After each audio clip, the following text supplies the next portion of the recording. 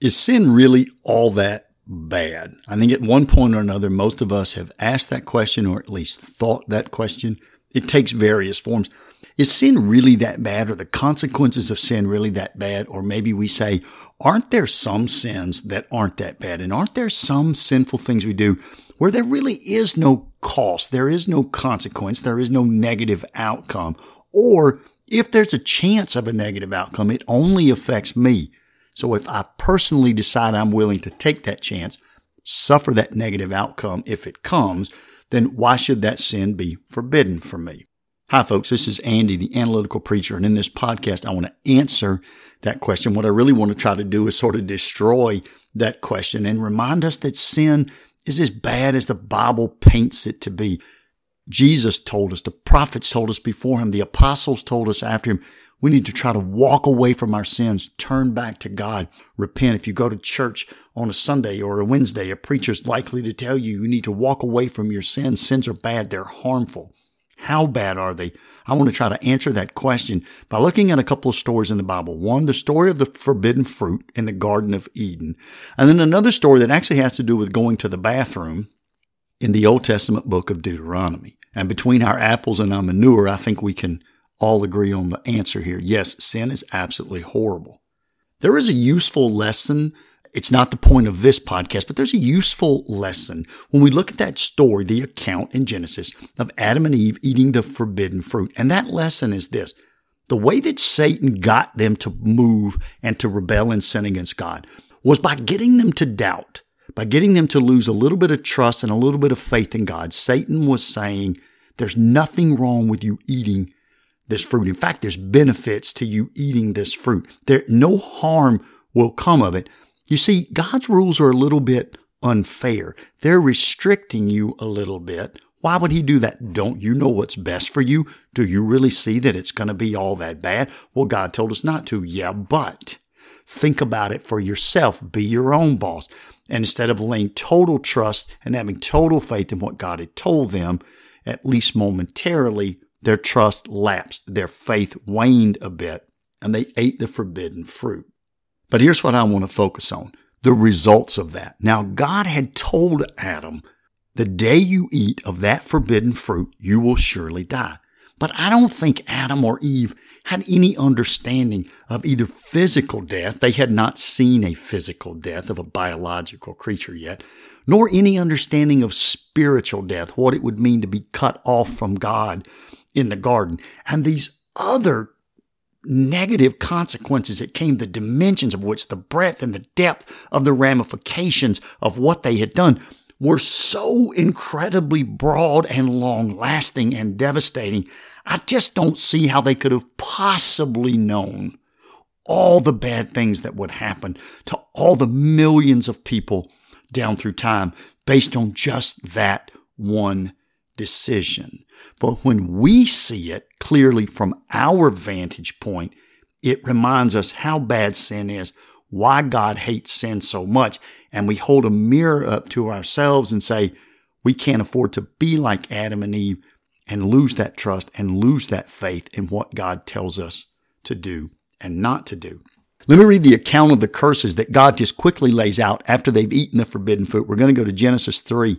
I'm going to read verses 16 to 21, and that says this: To the woman he said, I will surely multiply your pain in childbearing. In pain you shall bring forth children. Your desire shall be contrary to your husband, but he shall rule over you. And to Adam he said, Because you have listened to the voice of your wife, and have eaten of the tree of which I commanded you, you shall not eat of it. Cursed is the ground because of you. In pain shall you eat of it all the days of your life. Thorns and thistles it shall bring forth for you, and you shall eat the plants of the field. By the sweat of your face you shall eat bread, till you return to the ground. For out of it you were taken, for you are dust, and to dust you shall return. The man called his wife's name Eve, because she was the mother of all living. And the Lord God made for Adam and for his wife garments of skin and clothed them. First thing we see immediately, an animal had to die. Garments of animal skin were made for Adam and Eve as soon as they sinned. Sin, death. sin, shedding of blood. We see that connection immediately. But it's not just every time one human sins, one animal dies. So much greater and broader and more significant than that. God said to the woman, childbirth, which is really kind of the woman's claim to fame. She's the mother of all living things, and all women who give birth have this incredible privilege from God. But God said now that incredible privilege is going to come with incredible pain. The marriage relationship itself, we're told here, which was designed for the two to perfectly unite and become one flesh, the marriage relationship will be strained. It's now cursed. Humans are going to suffer physical pain. Their work is going to be much more difficult. And ultimately, every human and every other biological creature is going to end up dying. Oh, yeah.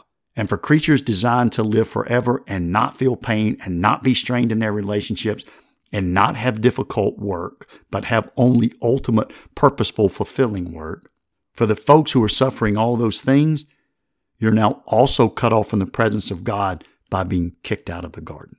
Absolutely impossible for Adam and Eve to have begun to understand even 1% of what the negative consequences were going to be of them taking a bite of that fruit.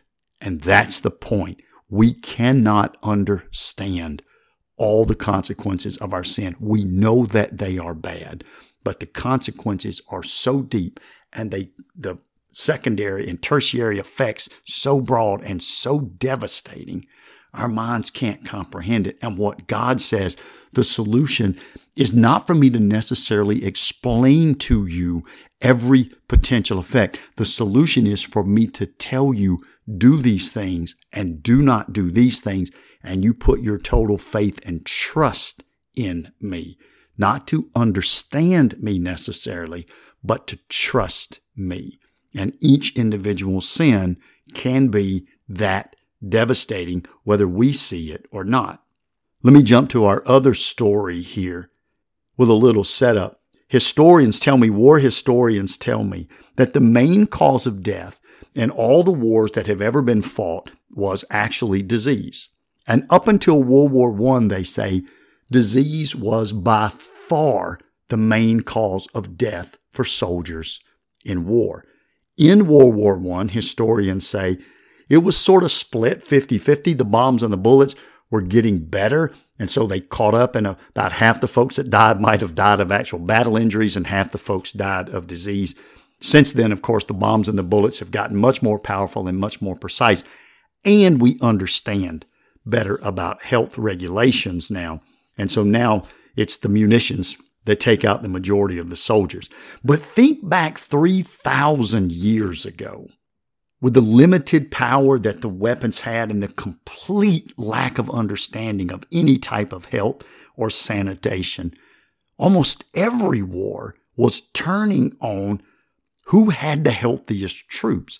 And if a disease swept through and the enemy found out the disease was sweeping through your troops, you are almost destined to lose. Now let me tell you what our little excursion into history has to do with this podcast. God had actually, as he rescued the Israelites from bondage in Egypt and set them up in their own country, he told them that there would be hostile nations around them that sought to do them harm. And so God gave their army specific instructions on how to go about doing their defensive and protective business.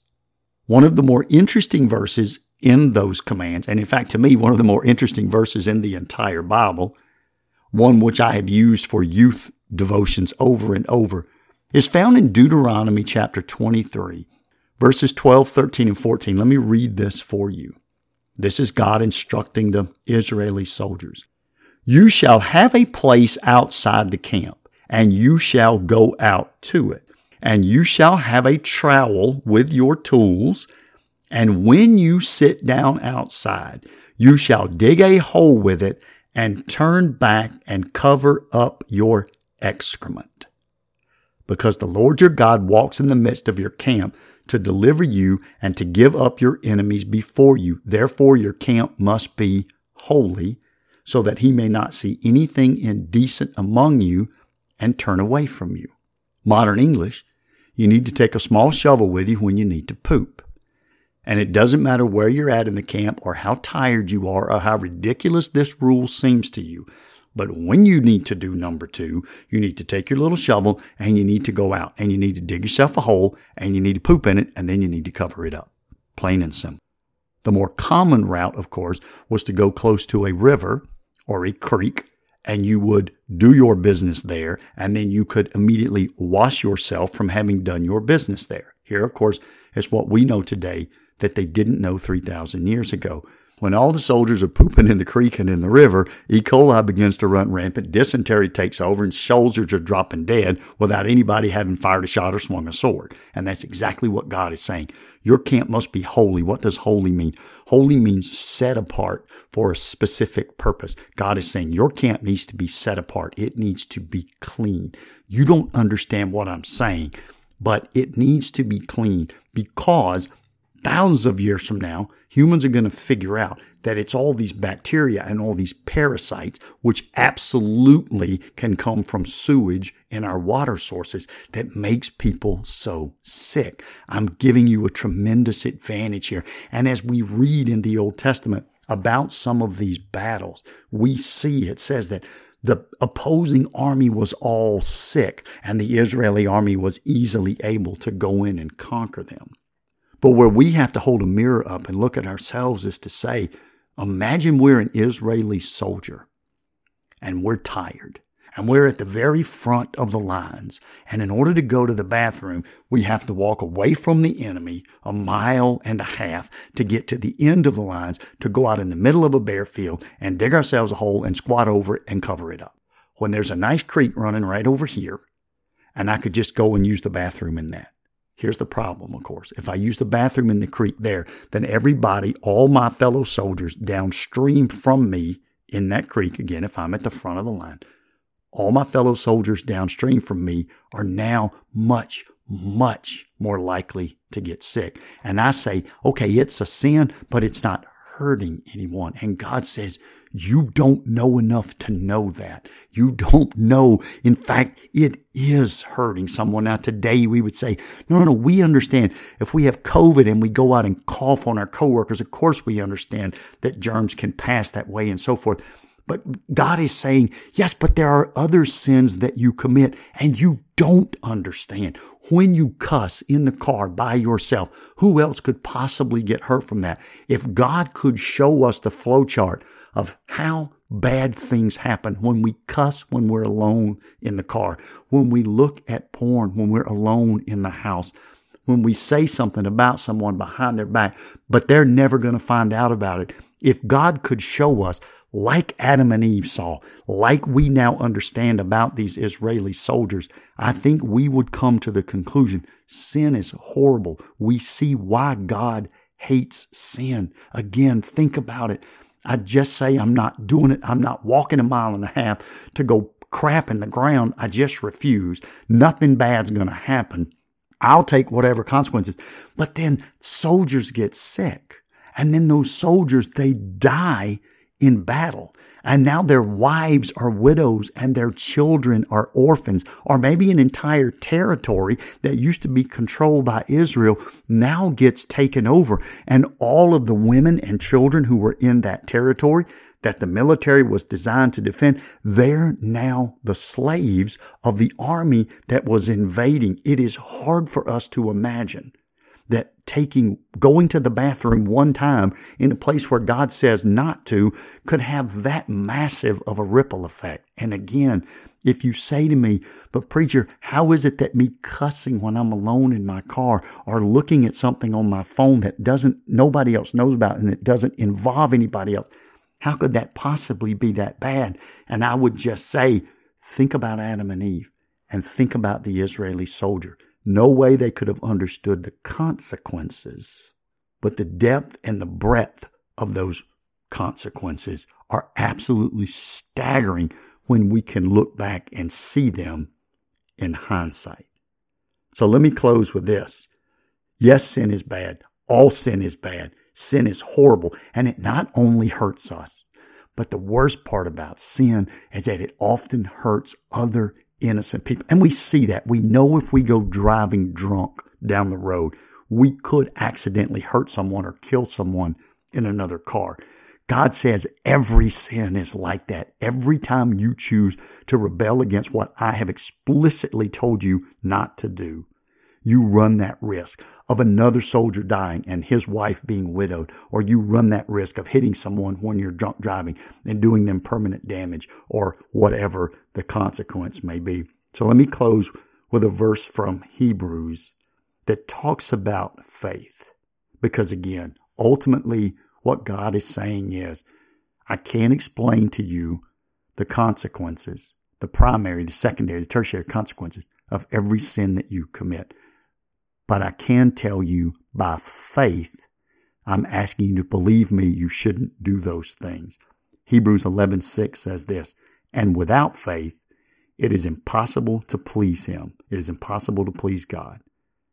For whoever would draw near to God must believe that he exists and that he rewards those who seek him. Seek to please God by obeying what he asks us to do, knowing through faith that he will reward those who do that. And seek to avoid the sinful things that God tells us to avoid, having trust in his word that sin is bad and the consequences are horrible, even when we can't understand it. Thanks for listening. Until next time, this is Andy.